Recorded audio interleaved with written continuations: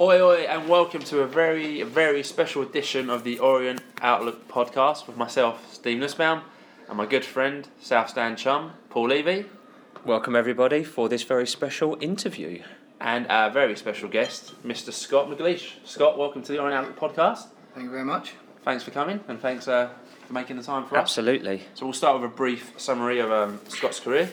Began his career at non-league Edgware Town in 1993. McGleish was soon scouted by League Club Charlton Athletic. As he was only aged 20, McGleish was sent out on loan to Leyton Orient for the first of his 4 spells at the club. It was here that he began to make a name for himself. Despite it only being a short-term loan, he made 6 appearances and scored his first senior goal in league football. He returned to Charlton but was restricted to a few starts. Good so far? Sounds about right, yeah? Sounds about right, yeah. Good. Long time ago. He was subsequently sold to previous club Leyton Orient in 1996-97 season. Finally managed to get a constant place in the team, and in his 1-year spell back at Brisbane Road scored 7 goals. In 2008 to 2009, he rejoined the mighty Leyton Orient on loan until the end of the season. For a third time, he scored the first 2 goals of his loan spell in a 3-2 defeat at home to Peterborough United before returning to Wycombe and subsequently being released in May 2009. In 2009, he then signed for a 1-year contract with Leyton Orient on the 26th of May 2009. Scored 12 goals in 41 league appearances prior to the last game of the 2009-10 season away to Colchester United. His goals included a double against Carlisle United in a 2-2 draw and the winner away from home against Old Club Wycombe in October. There was a crucial diving header to give Orient a 1-0 win against Charlton Athletic and another double in a 2-1 win over Tranmere Rovers. On the 1st of May, he scored a 94th minute goal to seal Orient's League One status with a 2-0 win over Wycombe with a game to spare. The goal also relegated his old club as they needed a win to take their hopes of survival to the last day. In December 2010, McGleish scored an extra-time hat-trick in the FA Cup second round against Droylsden. His teammate Jonathan Tahure also scored a hat-trick, ultimately guiding Orient to an 8-2 victory and a place in the third round. On the 10th of May 2011, Scott McGleish was released by Leyton Orient after his 4th stint with the club, despite being the club's top scorer of the 2010-11 season with 17 goals. He had performed well, making his presence felt all over the pitch without fouling and poaching goals by quickly taking advantage of space and opportunities. It was felt by fans that he had matured with age, and news of his swift departure at the end of the season were met with surprise, not least as the club stated that it was looking to increase frontline options. He revealed that he had not been offered a new contract and added that he was gutted and a little bit shocked, although he had suspected that he would be released. There's a YouTube video from @Boatsy which captures the whole interview if you're interested. Absolutely. For watch? Yeah, absolutely. So, starting from the beginning, I mean, obviously what we've missed out is all the other bits and pieces about your career, and that's not to be disrespectful to the other clubs, but obviously as an Orient podcast, we're obviously mostly interested in that. But if we just go back to the sort of beginning, really, and sort of what age and how did you get into football? I'd been at football non-league since I was 2 years old. I used to go and watch my dad play, and he used to leave me with the families of the other players to look after me while he was playing for Hendon. Constantly, always at non-league grounds, constantly playing football. I was in a team from the age of 6 onwards. Was your dad a forward? My dad was a striker, yeah, and if you speak to him, he was better than me. But no, like I used to play in defence when I was a youngster. My leaping ability in defence was even known back then. But I was at Arsenal as the old, what we called School of Excellence back then. Up until I was 11. From there I went to Tottenham up to 14, and that was me. I didn't stay at another pro club after that. I was deemed obviously surplus requirements and not good enough at a young age. And I then went to play non-league football from the age of sort of 16 in the reserves at Edgware until I basically sort of broke in at around about 18, 19. And I got spotted when I was a 20-year-old in my first ever season as a centre forward. Okay. Your first ever season? Yeah. So what prompted the change from defence to centre forward? It kind of gradually went. I mean, I went from centre back to right back, and then at school secondary school I started playing right midfield, and I felt that was my position as a right midfielder. Once I got to probably about 14, 15. But on a Sunday, I used to play men's football from 15 years old with my dad's team on a Sunday, and every now and then they'd just go, I'll go up front, we're struggling, we haven't got nobody. So I'd go up front as the youngster, probably more out the way. Yeah. When I was at Edgware Reserves, I was still playing right midfield, and in one particular season at Edgware, I'd been in and out the first team, in and out the reserve, sort of like chopping and changing. And the next season we had no sort of trialists come in. In non-league you get loads of people turn up, can we join, can we do training, and you kind of whittle it down over pre-season. And this particular year we had nobody come in saying they want to play centre forward, and the manager was like, I'm going to struggle here. My dad was the first team coach, and he went, put Scott up front. He does a job with me on a Sunday, he'll do a job until someone comes in, and you know he's young, he's going to run around and he'll do all right. I hated it. Really? Hated it. I scored 41 goals in 47 games and I hated it. Really? I said no. I think I played about 6 games as right midfield and I scored 3. And I went, see, I can do it from here. Why can't I play in midfield? I'm still good enough to be in it. And they went, no. And from there, the manager of Edgware happened to be a scout for Charlton. So he got me. I got a couple of trial games there and the rest is history. Yeah, no, I was going to say, like, how because obviously they're casting nets far and wide, but how did they pick up on you there? But you've just answered the question. manager's obviously was watching me and he got me into Charlton. I ended up having 4 games for Charlton on trial and I scored 3 goals. And in the meantime, after that there was other trials. I was at Cambridge, I was at Gillingham on trial, and they were also keen. But after the 4th game with Charlton, it was actually Tottenham away, and we played at White Hart Lane. And I remember it vividly. I had Sol Campbell marking me, who was obviously a youngster at the time, but probably a unit. Yeah, at the time, yeah. It's funny, on the pitch they don't look as big. It's when you stand off the pitch next to someone that they look big. On the pitch, when you're running around and playing the game, you don't feel there is. But I had Sol Campbell marking me. There was Ian Walker in goal, and a cross come in, and I rose above him and buried the header, and I got my contract on the strength of that game. Brilliant, wow, absolutely. So, as a defender come striker, what sort of players were you really sort of, who were you looking at as sort of looking up to? And I don't mean that from a height perspective. I mean from like as an aspirational player. I loved Kenny Dalglish. Again, obviously he's a forward, but I was a big Celtic fan as well as an Arsenal fan, and I just loved Paul McStay. Okay. Paul McStay, yeah. They sent him midfield for Celtic, so totally not the position I was ever going to play in, but I just loved everything about him. His professionalism, was never in trouble, never in the papers, nothing like that. He was just a solid, clean living, real good pro, real good player, who probably went a little bit unnoticed at the time because he's in a Celtic era where I think he only probably lifted 1 trophy. At the time was when Rangers were so dominant. It was probably a shame because he deserved to be a legend of a captain. He is a legend at the club still, but he should have been a legend of a captain, really. So you go to Charlton, obviously, and I mean, how did you find it at Charlton? Because obviously Edgware to Charlton is a bit of a leap, shall we say, in terms of everything, I guess, in terms of club size and opponents, infrastructure. Everything about it was just totally different. I mean, I was an apprentice electrician at the time, and I was just coming to the end of my apprenticeship, and I think my final exam was in end of April, start of May, and I got pro in the March. It wasn't starting till the May, but I'd already signed the contract. It was already a done deal, and I went from electrician's going to be my life to I'm going to play football. And I went into the exam with that kind of attitude and failed it. Yeah. Right. So I then went to Charlton, asked them if I could take the exam again. They said, no, we need to get you into everyday training. You can't afford 2 days off because it was a 2-day practical. And I'm like, well, we have Wednesdays off. I'll do it Tuesday, Wednesday, or Wednesday, Thursday. So that's only 1 extra day. And I got told straight away, you won't be having no days off. So it was, again, like you say, it was a leap of 7 divisions. Yeah. And it's into full time, everyday training, weights, trying to get me used to professional football, not men's football. Yeah. There is a difference, but so everything about it was changed. It was completely different. It was now where I love football. I love playing it. That's why I played non-league. It went from a hobby and a pastime to a livelihood, and hopefully now I'm going to make a full career out of it. And I say 18 years later I did so, but I also passed my electrical exam the following year. When I got released by Charlton, I paid and done it myself and made sure I passed. Did you have an agent back then? No. When we spoke to Lockie didn't have an agent from most of his career. Yeah, he got. I had 2 agents who probably lasted about 4 years. Yeah. All in all. Yeah. Because I didn't have an agent at the start. I had one when I come to Orient the second time, and I felt I kind of got had over a little by the agent.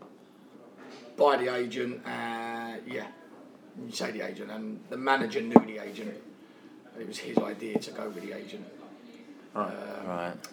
And I stayed with him for a year. Nothing happened after my deal. I only signed with him literally just before I was coming to Orient, and then nothing happened after that.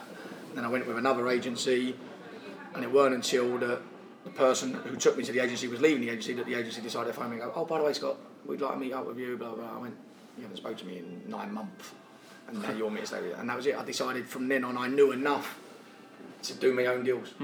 My philosophy was, if I could go in and say, "I want A," and you give me A, They've got a deal, man.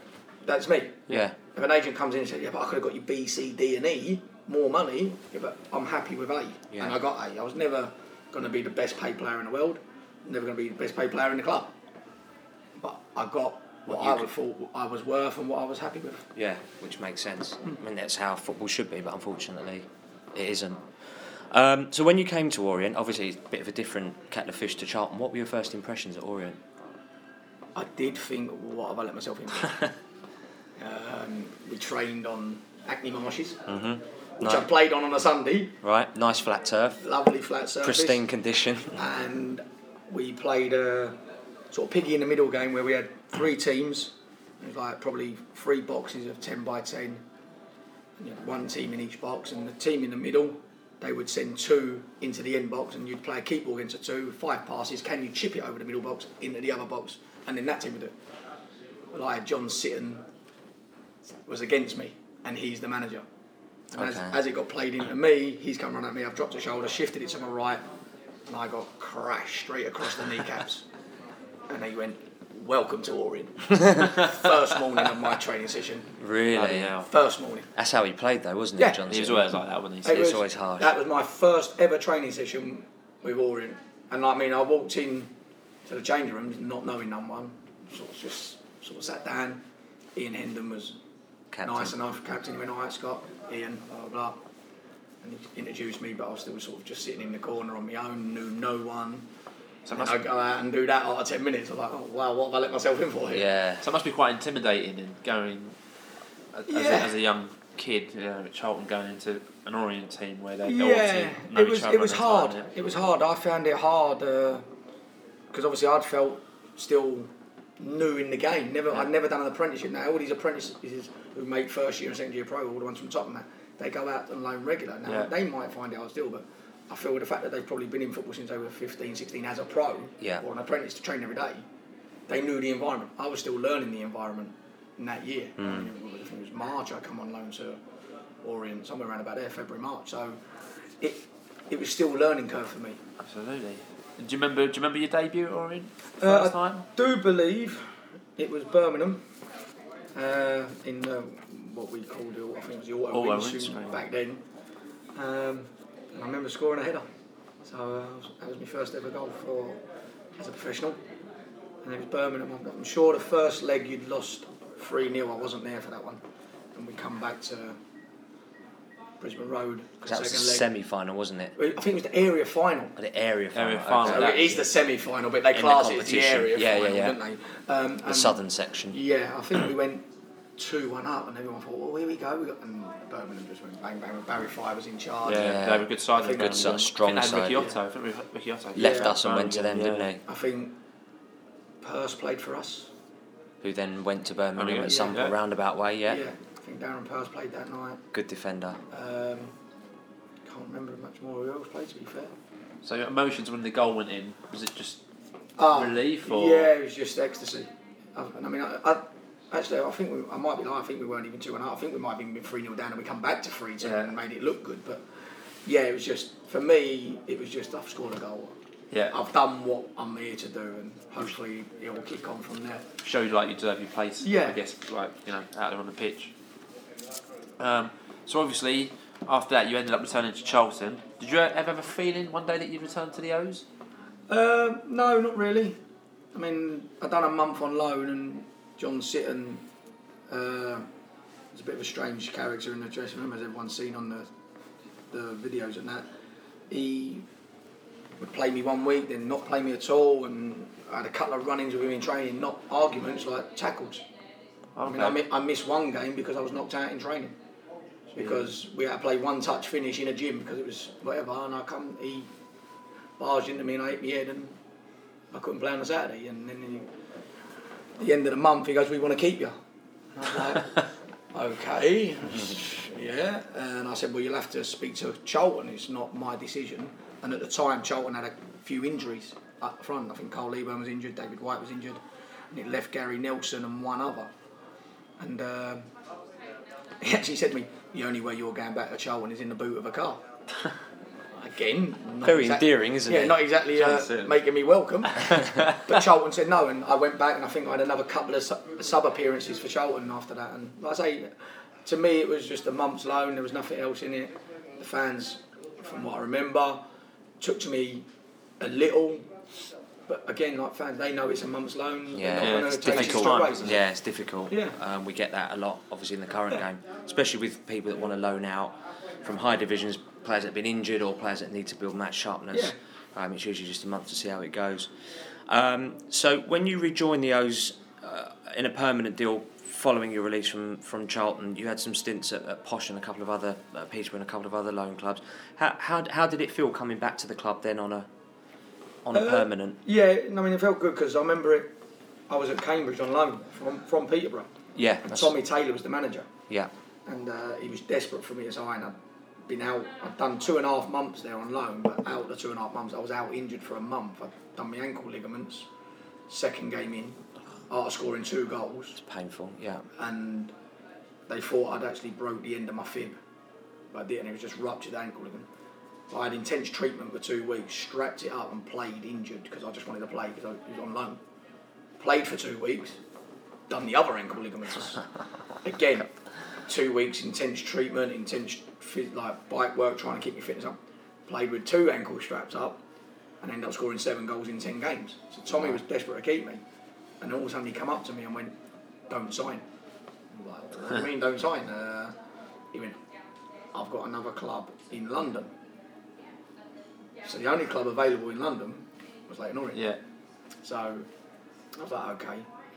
So then it all transpired that the new manager coming out of Cambridge, he wanted to keep me with Roy McFarlane, but Tommy had put a bid in at Peterborough. I think Cambridge matched the bid, but I went, no, I'm going to go to London. I lived in North London, Barnet, so yeah. I thought, you know what, I'll go there. And it's as much as I ended up getting to know Roy McFarlane really well, I knew Tommy from the 2.5 months. I had a good rapport, but I mean, I knew he's going to play me because I've just done the business for him, and I wanted to now establish myself as a first team player, and I thought if I go there, I would. Yeah, that's obviously an important factor, isn't it? I guess in a footballer's career, if you've worked with the manager previously and you like the way he works and you've got that mutual respect, and if he wants you back, then you're like, yeah, definitely. Exactly. And then, I mean, to be fair, we left Cambridge. I think they were second in the table at the time when we left them to come to Orient, who I think we were around mid-table, weren't we? Mid-table. So it wasn't like I was going there to say, right, this is a guaranteed promotion or nothing like that. If anything, we would have probably all stayed at Cambridge. We would have gone up there. But it just felt right to come to London, and the travel cut down. Not that Cambridge was miles away or anything like that. I'd still travel it from home, but it was more the manager wanted me, and I felt, well, I can go there and establish myself as a first team player now, and it was a permanent deal as well. So upon your return to the O's, did you feel like the club had moved on? So obviously Tommy Taylor had just arrived. Yeah, Barry Hearn had come in by then, so sat down with Barry to do the deal. It was smooth sailing. Is he quite a straightforward guy to deal with? He comes across that way. Yeah. I mean, he has his little jokes and that, but when it comes to the business side of it, it was deadly serious, straightforward. This is what it is, and it was not sign it or leave it, but this is what it is. Yeah. And I was happy to sign it. It was a 3-year deal. It was the rest of the season and for 2 more. Plus 2 more, so yeah, 2.5 years. So it was a fantastic deal. I mean, I think I signed October the 11th or something like that. I think it was something stupid. I left and it felt right. Yeah. And then we had the year. It didn't start feeling so right. I was not playing up front. I was playing sort of advanced midfielder, off the front man. We had Colin West and me. And then I think you got Griffin on loan. Mm-hmm. Yeah. It was like trying to play Griffin Westy with me behind, and he's going, "Your runs into the box would be great." you're arriving late and then you're Unmarked. Yeah. And I think, honestly, looking back, that's probably why I only scored 7 in 41, because I didn't play up front. I played and I had to do a lot of the midfield work. And Inglethorpe was the same. He was naturally a forward, but he ended up being pushed sort of slightly back as well. Did you ever say to him, look, play me up front? Play me It's up my front, strongest or... position. No, I mean, not, at the time, you just want to play football, you just want to play games, you want to start. Yeah. I mean, it was getting to the stage of, I'd probably go, I ain't scored, and then I'd score one. And I'd probably go 5 or 6 games, and then I'd score one. Yeah. And like I say, 7 in 41, you're looking at every 4 or 5 games, 6 games sort of thing. So it was like that more than anything. It's a bit frustrating. Yeah, but we were going through a tough time. We weren't exactly setting the world alight, and Tommy wanted to try and, 1, keep the goal scorers on the field, but 2, manoeuvre us about a little bit. No disrespect to Colin and Griff. Colin's not going to play in the hole. He was probably 34 back then, 33. Yeah, he was it. And he isn't an old-fashioned centre forward who's very good back to goal, very good in the air, knows where the goal was, done it at a higher level. So you're not going to ask him to go and play sort of advanced midfielder. And Griff was a box player. Put the ball in the box, he'd score a goal. So again, he's not going to play him. So he felt like probably out of 3 of us, I was the one who was more adaptable. Yeah, so it wasn't a great surprise when they sold you to Barnet, or when we sold you to Barnet? Or it was? Well, I walked in and he says, I sold you. I was like, okay. To who? And he went, to Barnet. I went, why do I want to go Barnet? He went, they come in for an offer. And he was straightforward, Tommy. He says, Scott, I need to change it. I need to get money in. The only one I can sell is you. I've sold you. I went, okay. But what people don't know is the deal took 9 days. Oh, really? Yeah. Why? So Orient holding up for a higher offer? No, Or? it was me talking with Barnet. I was negotiating with Barnet, and Barnet were going, no. I'm going, well, I'm on this now. I'm not taking a cut. I've got 2 years left. I'll sit on me 2 years. I'll do this, I'll do that. They wanted me to go on the same wage for 3 years and a 3-year option on the same wage. I went, so you want a 6-year contract? Essentially, Nah. yeah. So in the end, and I went back to Tommy and I said, no. He went, I've already got your replacement in. And he paid, I think they paid 10 grand for him. Wayne Gray? No, Justin Richards from Palace. Can't remember. I'll come back to you. One from Palace. I'm sure it was Justin. I'm sure his name was Justin Richards. So you kind of... And he said, I've already bought him. I said, well, you better hope the chairman gives you money then, because I've not gone. And he was like, oh. So then obviously, That's incredible. I went back to Barnet, and Barnet changed the deal where I had it structured, and it was 3 years with 1 year option. They said, Right. we always have a year option, so if we can sell you, we've got another year to sell. Settled. Oh, okay. So I took the 3 and 1 in the end. I guess that was a good move for you, coming. Yeah, from North I London, mean, guess. again, it was right on my doorstep. I lived 3 in Barnet, and it was Barnet. So only up the not road. Orient is even miles away, but Yeah. It was even closer. Yeah, somehow it was even closer. Yeah.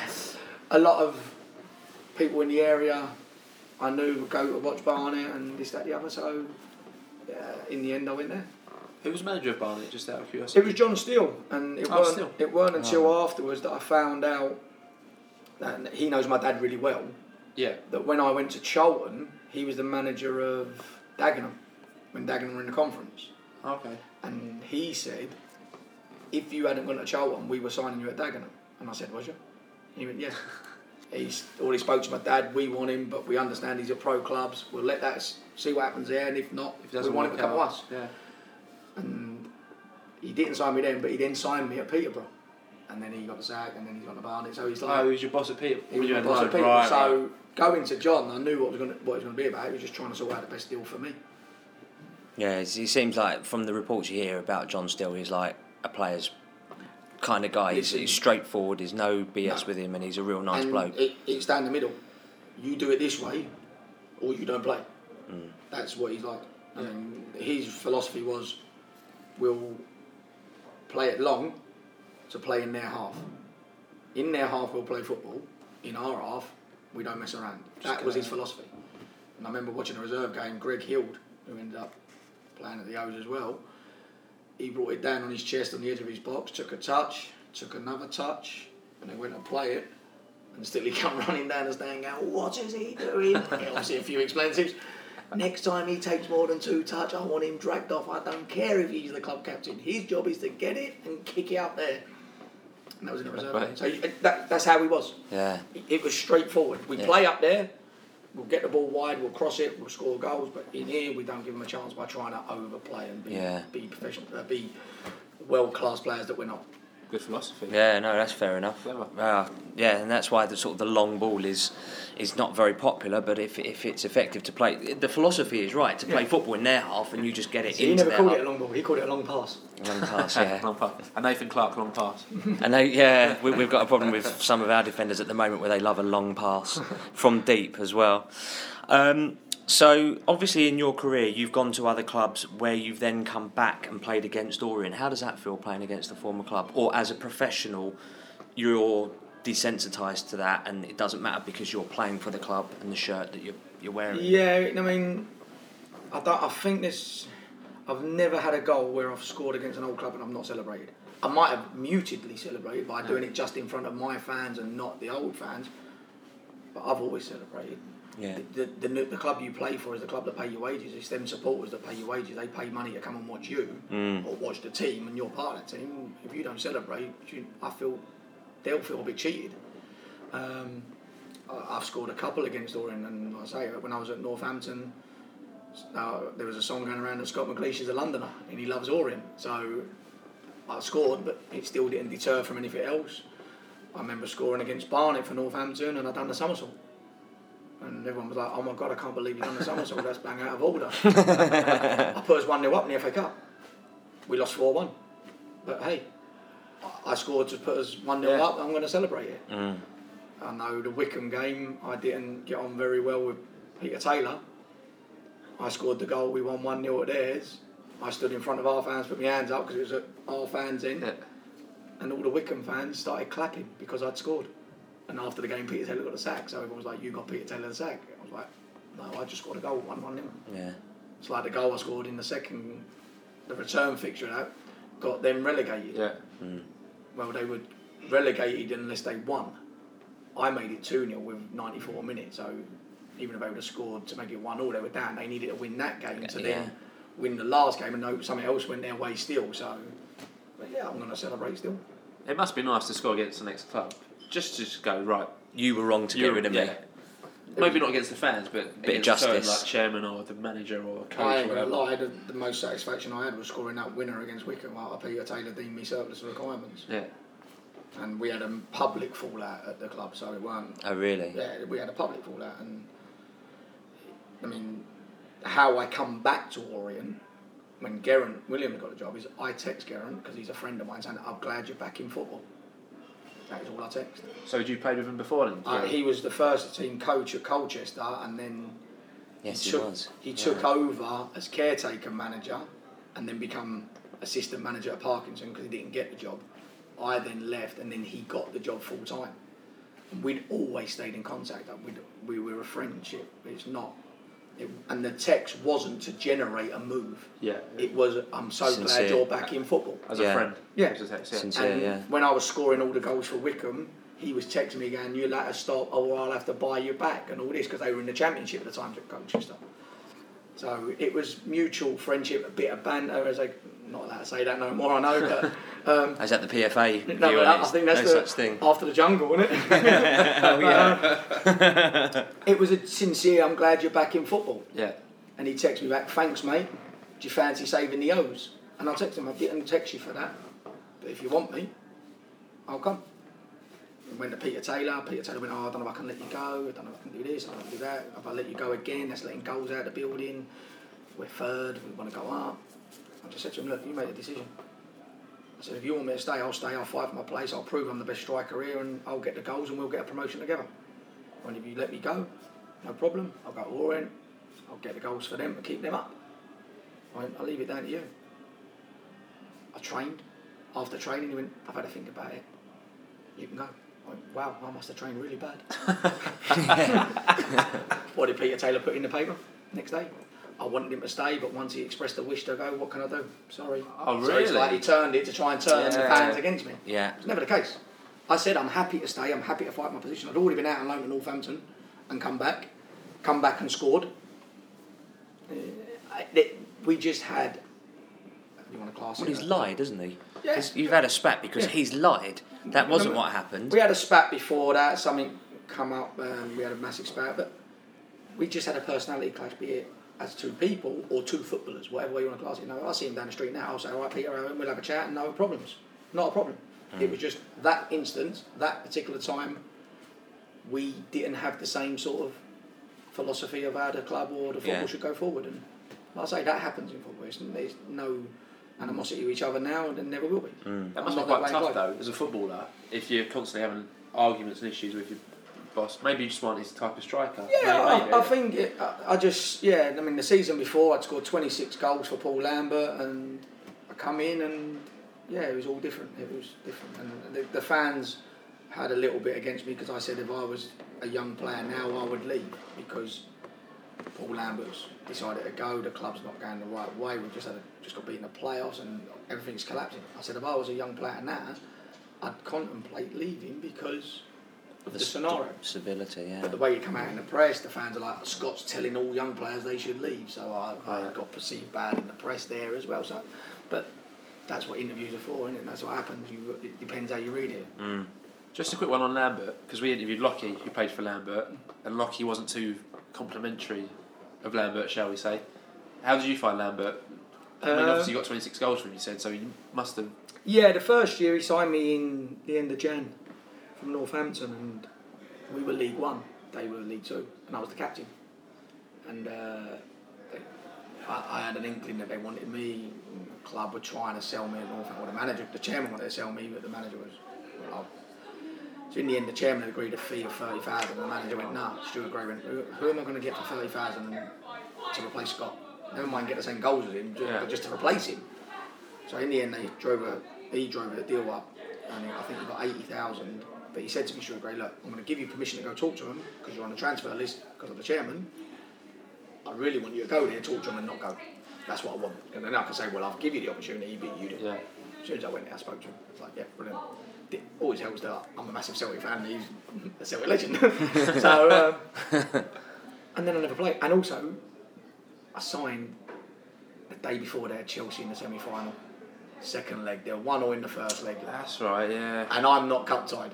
I'm sitting there going, I'm signing tomorrow, please get through. They get beat 4-0 or 4-1 or something at home. But I signed in January. I've come from a division above, top goal, 13 goals, captain. And I think I played 5 games to the summer. And I went to him in the summer, "Can you tell me why you bought me?" And he looked at me and went, "What do you mean? Well, you just paid money for me and then not played me." And he went, "No, I made a mistake." He went, he stuck with the players that got him to the semi, basically. Yeah. And don't get me wrong, the forwards were good. Play. It was Tommy Mooney and Jermaine Easter. Okay. So it's not easy to replace. Goals, yeah. Good. But at the time, none of them were scoring. Yeah. But he kept playing them. They'd not dried up, but... hoping that some oil will come back on the wheels and it would just suddenly kick on. And in the end we blew out, we missed out on the playoffs. And he said to me, "Don't worry, next season will be different." Tommy Mooney left in the summer. Jermaine Easter was engineering a move away. I ended up being the main striker. We've got John Sutton in, Chris's brother. And I say, I played every league game, started every league game, and scored 26 league goals. So from that point of view, it was fantastic. His training was a bit different. He was not there a lot. He was there sort of Thursday, Friday. You'd go to Scotland, see the family. Oh, okay, yeah. And he wouldn't be a presence on the training, but it was mainly Ian Culveras doing the training, and he would come out. And it was like one of those, if the gaffer comes out, the gaffer's here. Or, where nowadays, most of the managers do the thing. They're here every day. And when he went to Colchester, a lot of the boys phoned me up, "Scott, what's he like? What's he like?" I went, "Never there." "Well, I'll tell you, Mum." "You liar, he's here every day." "I can only tell you how he was for me." Yeah. For yous, it might be different. Changed his philosophy. I mean, a lot of the Colchester boys were a bit like Lockie, not happy with it. And Lockie. So it was very uncomplimentary, which we can't say on a family podcast, but yeah. Yeah, and like I say, for me, I got on really well with him.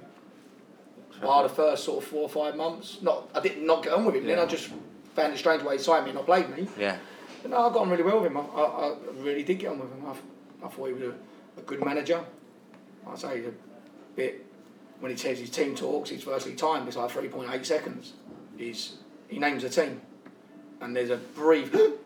And if you're named before that, you're in the starting lineup, and if you're named after it, you're a sub. And that's how you knew what to, because it was so quick and he's got his accent. You couldn't go, right, well, he named Jonesy, he named Elliot, he named Scott. It's like, Scott, I heard my name. That's it. You couldn't hear anyone else. And it used to walk out and go to the kit man, how fast? And the kit man would go, 3.8 seconds. He went, I'm getting quicker. And silly little things is what you find out afterwards. You didn't know that at the time. At the time, yeah. But that was one of his sticks. Yeah, that was one of his little things he done. Yeah. But his training, he never done set plays at the time, and this is what I told coaches, he never done set plays. Because you edit on a Friday, don't mean you're going to go and edit on a Saturday. So why do it? And then again, coaches like, hey, he does set plays, he does that. I went, can only say what he done for us. Yeah. I mean, his philosophy on set plays and that was, that's your man, he don't score. That's it.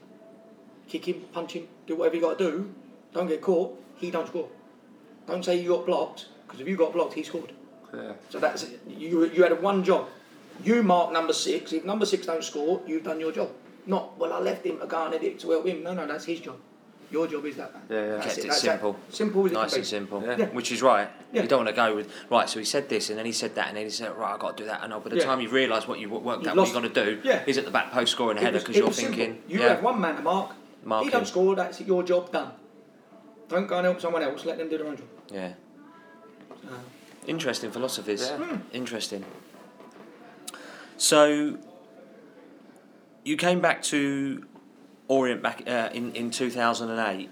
That was with Geraint Williams. Obviously, that was no surprise to you there. But in terms of sort of coming back to the club, were there any players at the club that you'd played with before? Was there any familiarity? Can you remember? I can't remember. Who do we have? So Jonesy was in goal. One J- come on loan, who come on loan to Wickham that year. And when he come on loan to Wickham, when I started having the fallout with Peter Taylor. Peter Taylor, yeah. Well, he's at Gillingham now. You don't want to go there. It's not very nice. Churchy. Simon Church. Church. Because he's Welsh. And I got on really well with Churchy. Yeah. Even at Wickham. It was nothing to do with him coming in and taking my spot. It was, so when Churchy came in, we ended up forming a good little partnership and scoring a good few goals. And Churchy's sort of thing at the time was he'd worked really hard at Wickham and he just couldn't get that break to get the 2 or 3 goals he needed. He got probably 1 or 2, but no many think he can kick on. Yeah. And then at Orient, he had the same kind of start. He didn't get a couple of games in, But then didn't it score. just bosh. And it was like, I said, look, one's going to come off your backside or whatever in a minute. And I might take it, but he scored and all of a sudden, that was it. Yeah. And He was fantastic. Breath of fresh air for us. But that was He a worked connection so for Geraint, hard. wasn't it? Yeah. Because he's a Welsh under... Yeah, I presume so. Under 21 at the time. I know Reading were just looking to get him out on loan to build him up. And then, after Orient, he went back to Reading and started playing and started smashing well. him Yeah. in the Welsh national squad and everything. So Yeah. Decent. Really well You could see he was a decent player Yeah. at us, and it was lucky that we thought it was the Geraint connection that he knew about this player and he had the. He was okay to come and play at Leighton Orient. Sean Thornton was there. I never played with or against Sean. Jason Demetriou, no. He's in Cyprus now. Yeah. Sean I Thornton would have played against them. Yeah. Like Tam. I'd have played against them, but I'd never played with anyone. I think. Right. So 2009, 2010, you scored 12 goals in 41 matches for the O's. Any games in that season that stand out? Do you remember any in particular?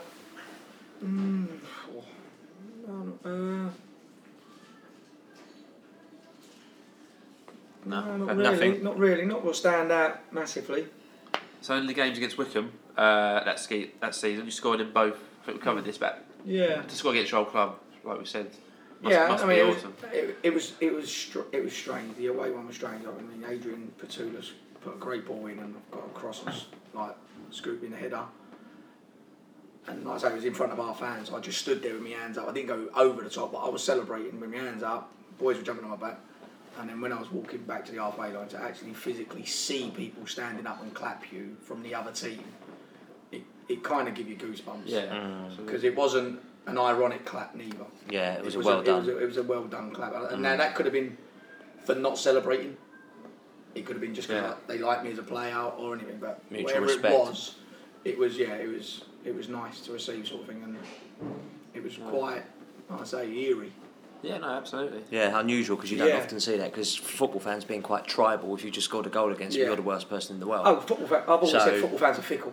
Yeah. They'll love you absolutely. when you're at their club. Yeah. And as soon as you leave their club, majority of the time they don't hate you, but they hate you because you're playing against their club. Yeah, and especially if you're scoring a goal or keeping a clean sheet. But I reckon if they hate you enough to sing about you or get on your back, that means you must have done something right at the club. Yeah. Because they don't like the fact you're not there. You're not there anymore, Yeah. but that's not your fault. So, fast forward a season, 2010-11, you scored 17 goals. Droylsden hat-trick. Do you remember that game? I remember that game vividly. Now, I watched that on the telly because I couldn't get up to the away leg. I watched that away leg on the telly and it was an awful pitch, awful ground. And you think to yourself, we're a professional club, they're like however many leagues below in the back end of Manchester or wherever. It's like, how have we not beaten that team? And yet we come here, they come home, we have to take it to extra time to get a win against these part-time guys. Now you could see as the game went on, because I went to the home game, and we only had the West stand, I think, and they had the away stand. And I just remember when they scored and their directors were on the balcony above going absolutely mental, and quite a few Orient fans voiced their displeasure, shall we say, at the directors. But how could it not be that we finished them off? Our fitness kicked in after about 70 minutes because you could see they were tiring, and the fact that we're full-timers. But the recollection of that game? Well, the first game, I never got credit the goal. So where you say 17, you should say 18. But it hit the post, hit the keeper and went in. And I never got credited that goal. But the first game should never have been played. It was absolute concrete. The ground. Yeah, because it was frozen, wasn't it? That's frozen. right, yeah, that's right. And they tried to put like an air tent over it to throw it out. I And remember. the only reason it got played is because obviously if they didn't play, they don't get the TV money, yeah. So it's got to be played. Doing everything to get it played. You'd have been better off wearing trainers on it than studs and moulds. It was so icy, and you can't use it as an excuse because it's the same for both teams. Yeah. When you, like say, you go from professional to that, it's a leveller. Yeah. Now it is a level playing field. It don't matter Yeah. about your ability no more. It's about who can adapt to the conditions the best. Because they adapted to the best. Well, they would have been more used to pitches like that. Yeah. Like you'd have been playing like decent pitches, and They adapted it much better than us. And like I say, we went 1-0 down, and it was Jason Demetriou, I believe, not Jason. Who crossed it? Coxey crossed it, and I headed it. It was slightly higher. I had sort of just guided it, and it hit the post. Sort of went along the line, hit the keeper on the back, and went in. And we were just thankful that we'd got a draw. I've got to be honest. Russell Slade, if he would have ripped us all a new one, because we tried to go on a park that day to train, and we'd been to like a non-league ground and trained on theirs, but we just couldn't get used to the conditions. You running and you just couldn't stop. Charlie Daniels, I remember him running down the wing one time, and he literally was like, whoa, he was like a cartoon character trying to stop, waving the arms and everything. And that's how it was. And He was fast, wasn't he? That's what I mean. Listen, I could stop anywhere because I wasn't that quick. But Charlie Daniels, once he got motoring down that left wing and looking to whip a ball in, all you're thinking about then is, I'm going to hurt myself. I'm going to break something. I'm going to do something, because he only has to fall awkwardly. Yeah. And so all of a sudden your mind's not concentrating on the ball. It's not concentrating on delivery, and that affects you. And it affected us bad. And when we went back to ours, everyone thought this would be a stroll in the park. And all of a sudden they come out and they had a bit of a go and kicking and doing a little bit and doing all the nasty things non-league clubs are expected to do. And we went 2-0 down. Terrell Forbes sent off. Yeah. You're like, oh my God, here we go. Four red cards in that game. And we're like, wow. And it didn't matter what we were doing. We just couldn't get a foothold in the game. We couldn't fathom what was happening. Why are they? And like you say, the fitness. So we got a game plan. We're going to do this. We're going to do that. We're going to try it. And we Chores scored a penalty. Good penalty. With about 10, 15 to go, I think. Yeah. And then Jonathan Tahui scored probably 3-4 minutes ago, if that. Yeah, 86, yeah. And then it went into extra time. And then, Mpoku just took over. Oh, he was immense. He was immense all game, but in the extra time, he just took over. It was like the ball was stuck to his foot. It was like a bit of glue. And it didn't matter how much they kicked him. He just went, give me the ball again. Give me the ball again. And they kicked him again. Give me the ball again. I'll say he scored one. He set up 2 for Jonathan. And the kid got the right back in the end, just got so, mesmerised by him. He thought, well, I'll take a red. So it looked like he thought, I'm just taking a red. I'm just going to have him over. Yeah. And he got red. He just, give me the ball again. And I mean, Jonathan had come on as sub, had scored a hat-trick. I scored 2 in extra time, and then Jonathan had chipped the keeper. And everyone went, you're out of order for nicking it. I went, he had his hat-trick. And there was a defender behind me. It might have been 10 yards behind me.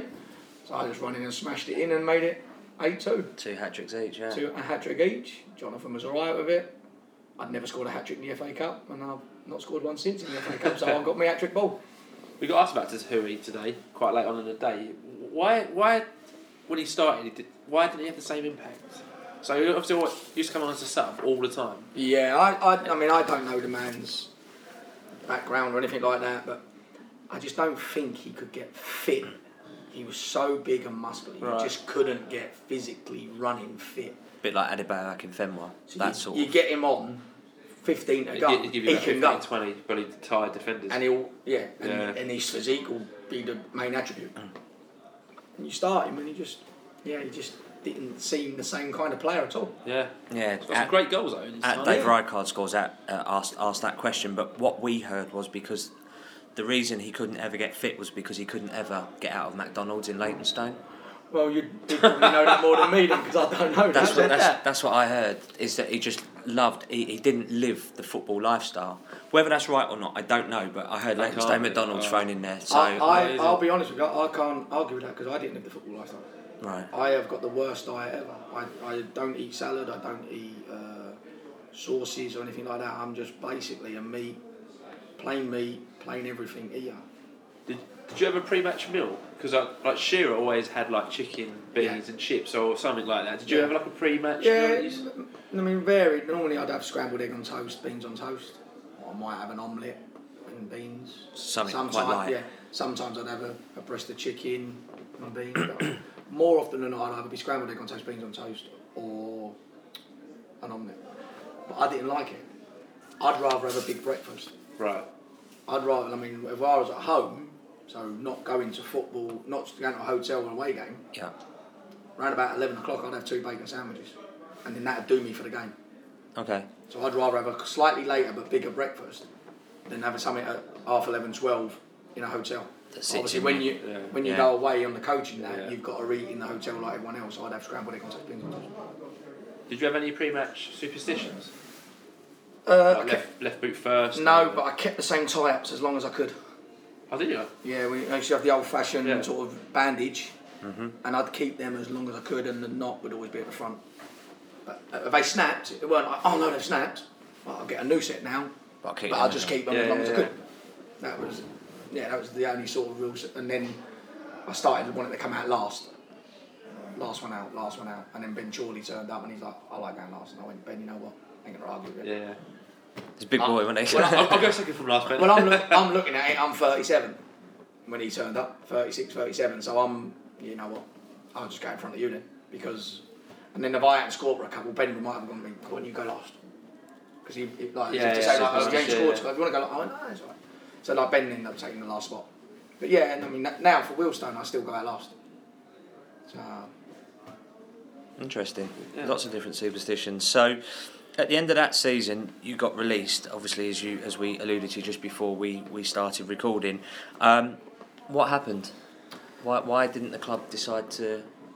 I don't know. I mean, round about the Arsenal games, I got a little feeling that I weren't going to get offered, and. After the Arsenal games, I then got left out for about 4 games on the spin, and Harry Kane come in and was starting. And I went to see Russell. I said, "Look, I don't want to leave. That's not what I'm coming in for." I said, "But I want to play on, and if I'm not going to be playing here, I'd like to go out on loan to prove to others that I'm still fit enough and good enough to play on next year." And he went, "What's this made of?" When I don't want to leave, but I'm just saying, like, at the moment, it don't look like I'm going to be playing, and I don't want my career to have sort of finished in March, and everyone then goes, well, he ain't fit enough, he's not played. I wanted to go out on loan just to prove to people that I'm fit enough, I can score. In case in the summer, he doesn't offer me a contract, I've proved I can score goals. Yeah, you've got to look after yourself, haven't you? Yeah, I didn't want to leave the club. It was just that feeling I had that I weren't going to get off of nothing. And then after that chat, he said, no, I'm not letting you go. I went, no probs. I said, like I say, I don't want to leave. It is literally just to prove him, because I do want to play on. So when we come to sit in the office, so I had a load of paperwork from the PFA, because I was the union rep. And I sat down, and I don't think my bum hit the chair. I still think I was just on my waiter sitting down. He went, this has been a difficult decision. And I literally, you can't see it on the radio or the podcast, I know, but as I went to sit down, he went, this has been a difficult decision. I didn't even get down, I just pushed back on the I went, I'll have my release letter then. And he went, what do you mean? I went, well, you don't start, this has been a difficult decision, but here's a year's contract, do you? Yeah. And he went, no, I suppose not. He said, it's been a tough one. He goes, we've got 4 strikers. We've got 2 under contract, we've got 2 out of contract, we want to freshen the striker ones up, so we're going to let you go. And okay, he went, if I didn't, in his words were, if I didn't have Jonathan Tahui, who was still under contract, if I could get rid of him tomorrow, I'd keep you. Yeah. I went, and he'd already said to me, Jonathan Tahui's 4th choice. That was his word, Jonathan Tahui's 4th choice. I went, so I'm good enough to be your 4th choice. And he went, no, if I signed you, you'd be still looking to fight for number 1 and the number 2 spot. I said, okay. I went, so if you didn't have Jonathan, you'd sign me, but Jonathan's your 4th choice. You've got 2 available spots, but I'm not good enough to get into them 2 spots. Jonathan was going, I'm fighting for number 1 or 2. And he was like, and I said, I'm not talking in riddles, but Jonathan's your 4th choice. If you didn't have him, you'd have me. So you'd have me as your 4th choice. He went, no. I went, but I can't get into 2 empty spots, is what I'm saying. And he went, yeah, I just want to freshen it up. And I think it's like any other club would do. They've already got their strikers lined up. Yeah, of course. I mean, they already had at least Curitan signed up. It was Curitan and Mooney. So they had at least Curitan signed up. Yes. I don't know if they had Mooney signed up, but I think he had at least one signed up, and probably it was Curitan. That was a disaster. And he probably looked at it going, well, I've got a 37-year-old and a 36. I've got a 36. I'm not going to have a 36 and a 37-year-old. Up front starting. So he'd already sort of got Curitan, who had a great season, scored 20 goals for Exeter that year. I scored 17/18 for us. It was a massive surprise to get him in, actually. Yeah, so it was probably like for like, as he thought it was, just a year younger. Yeah. So that's what it was, and like I say, that's why I asked to go out on loan. It was because I could, as much as it was a shock to get released because I ended up the top goal scorer of 18 goals, I just had that nagging thought in the back of my mind a couple of months before, and hence why I asked to go out on loan to try and prove to people I'm fit enough. And that summer, being 37, trying to get a contract was quite hard. I mean, Paul Buckle come in for me at Rovers, but there wasn't many more. John still come in for me at Dagenham, but again, it was, I want you, but what's the contract? What's the offer? Yeah, I've got to speak to my people, I've got to speak to the board, I've got to do this. Give me 2 weeks. I went, okay, so I was on holiday, speaking to Paul Buckle, phoned up John Steele, what have you got an offer? Yeah. And I've known John for years. And I just said to him, look, I'm not going to stay here and be you're my last option. And then you go, can only give you this. And it's like a substantial drop. Yeah. When I want to play on, but I still got to live. And I know, I don't know if John was doing that, but I didn't want to be left in that situation where I've gone no to everyone else, hoping that John comes up with a deal he was talking that he could possibly get. And then he goes, I can't get it. And he goes back to the original offer he gave me, which I'd already said no to. So I ended up signing for Bristol Rovers. How did you find playing for Slade? Because Slade's obviously still really highly thought of at Orient, and now he's finds himself at Cardiff. But how did you find him as a manager? Because to most fans, he seems like he's really good at building the team spirit. I'd say sometimes tactically lacking, could be found wanting, but in terms of the spirit, he's very good at getting the whole team to play for each other. Play for him. It's like you're playing with your mates. I'd probably make you right there. I mean, first day of pre-season, so I only had one with him. First day of pre-season, he split us all into teams. And we had fun games, but with a purpose. So we juggle the ball, do this, do that, do whatever, running exercises, whatever you had to do, and you got points. Then we'd have little tennis against each other, and you got points, and then a little five-a-side against each other, and you got points. And at the end of the day, he went right, or at the end of 2 days, we done it for 2 days. He went, and the winners are. And he come in, he went, and he bought a bottle of champagne, and he goes, that's for the winning team. And it was out of his own pocket. And all the boys were like, yeah. And, he was like, and what he done is he went, they're the Southerners, they're the Northerners, and it put you into teams of whatever. It weren't like just, all right, Scott, go with them. And you might go like the forwards together or the defenders together, or like Chorley was going, right, you can be the Southerners, you're the Southern. Dawson, you go there, you're the Northerners, get your team together. Yeah. And it put you, and it was trying to create a little bit of camaraderie, also a little bit of, I'm going to beat you, no, I'm going to beat you, you Southern Softy, you Northern, whatever's. And it was good, it was really good the first 2 days. It got everyone together, especially because he obviously made a few signings that summer as well, and it got us all together. And he does, he builds teams up and he gets the confidence going. He gets them in, he got Coxey in from Brighton, who he knew, got Andrew Wing in from Brighton, who he knew.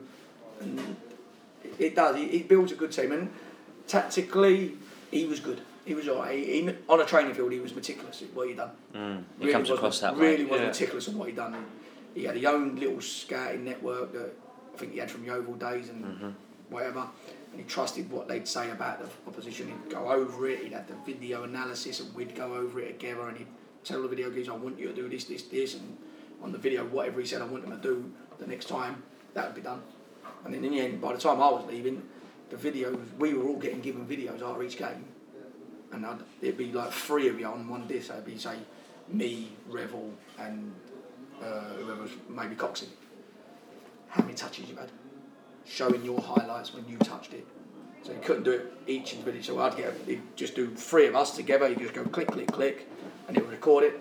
We'd all get the same one, and the defenders would all get.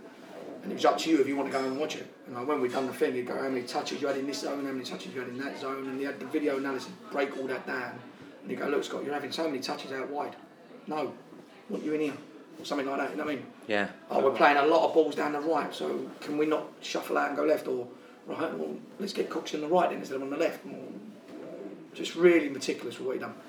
Yeah, it comes across quite thoroughly. We done an Orient player, didn't we, against Colchester? Yeah. And there was, I can't remember who it was, I think it was Lee Summerwood or someone like that, where literally every time the player clicked, Matt, I think it was, yeah. Click.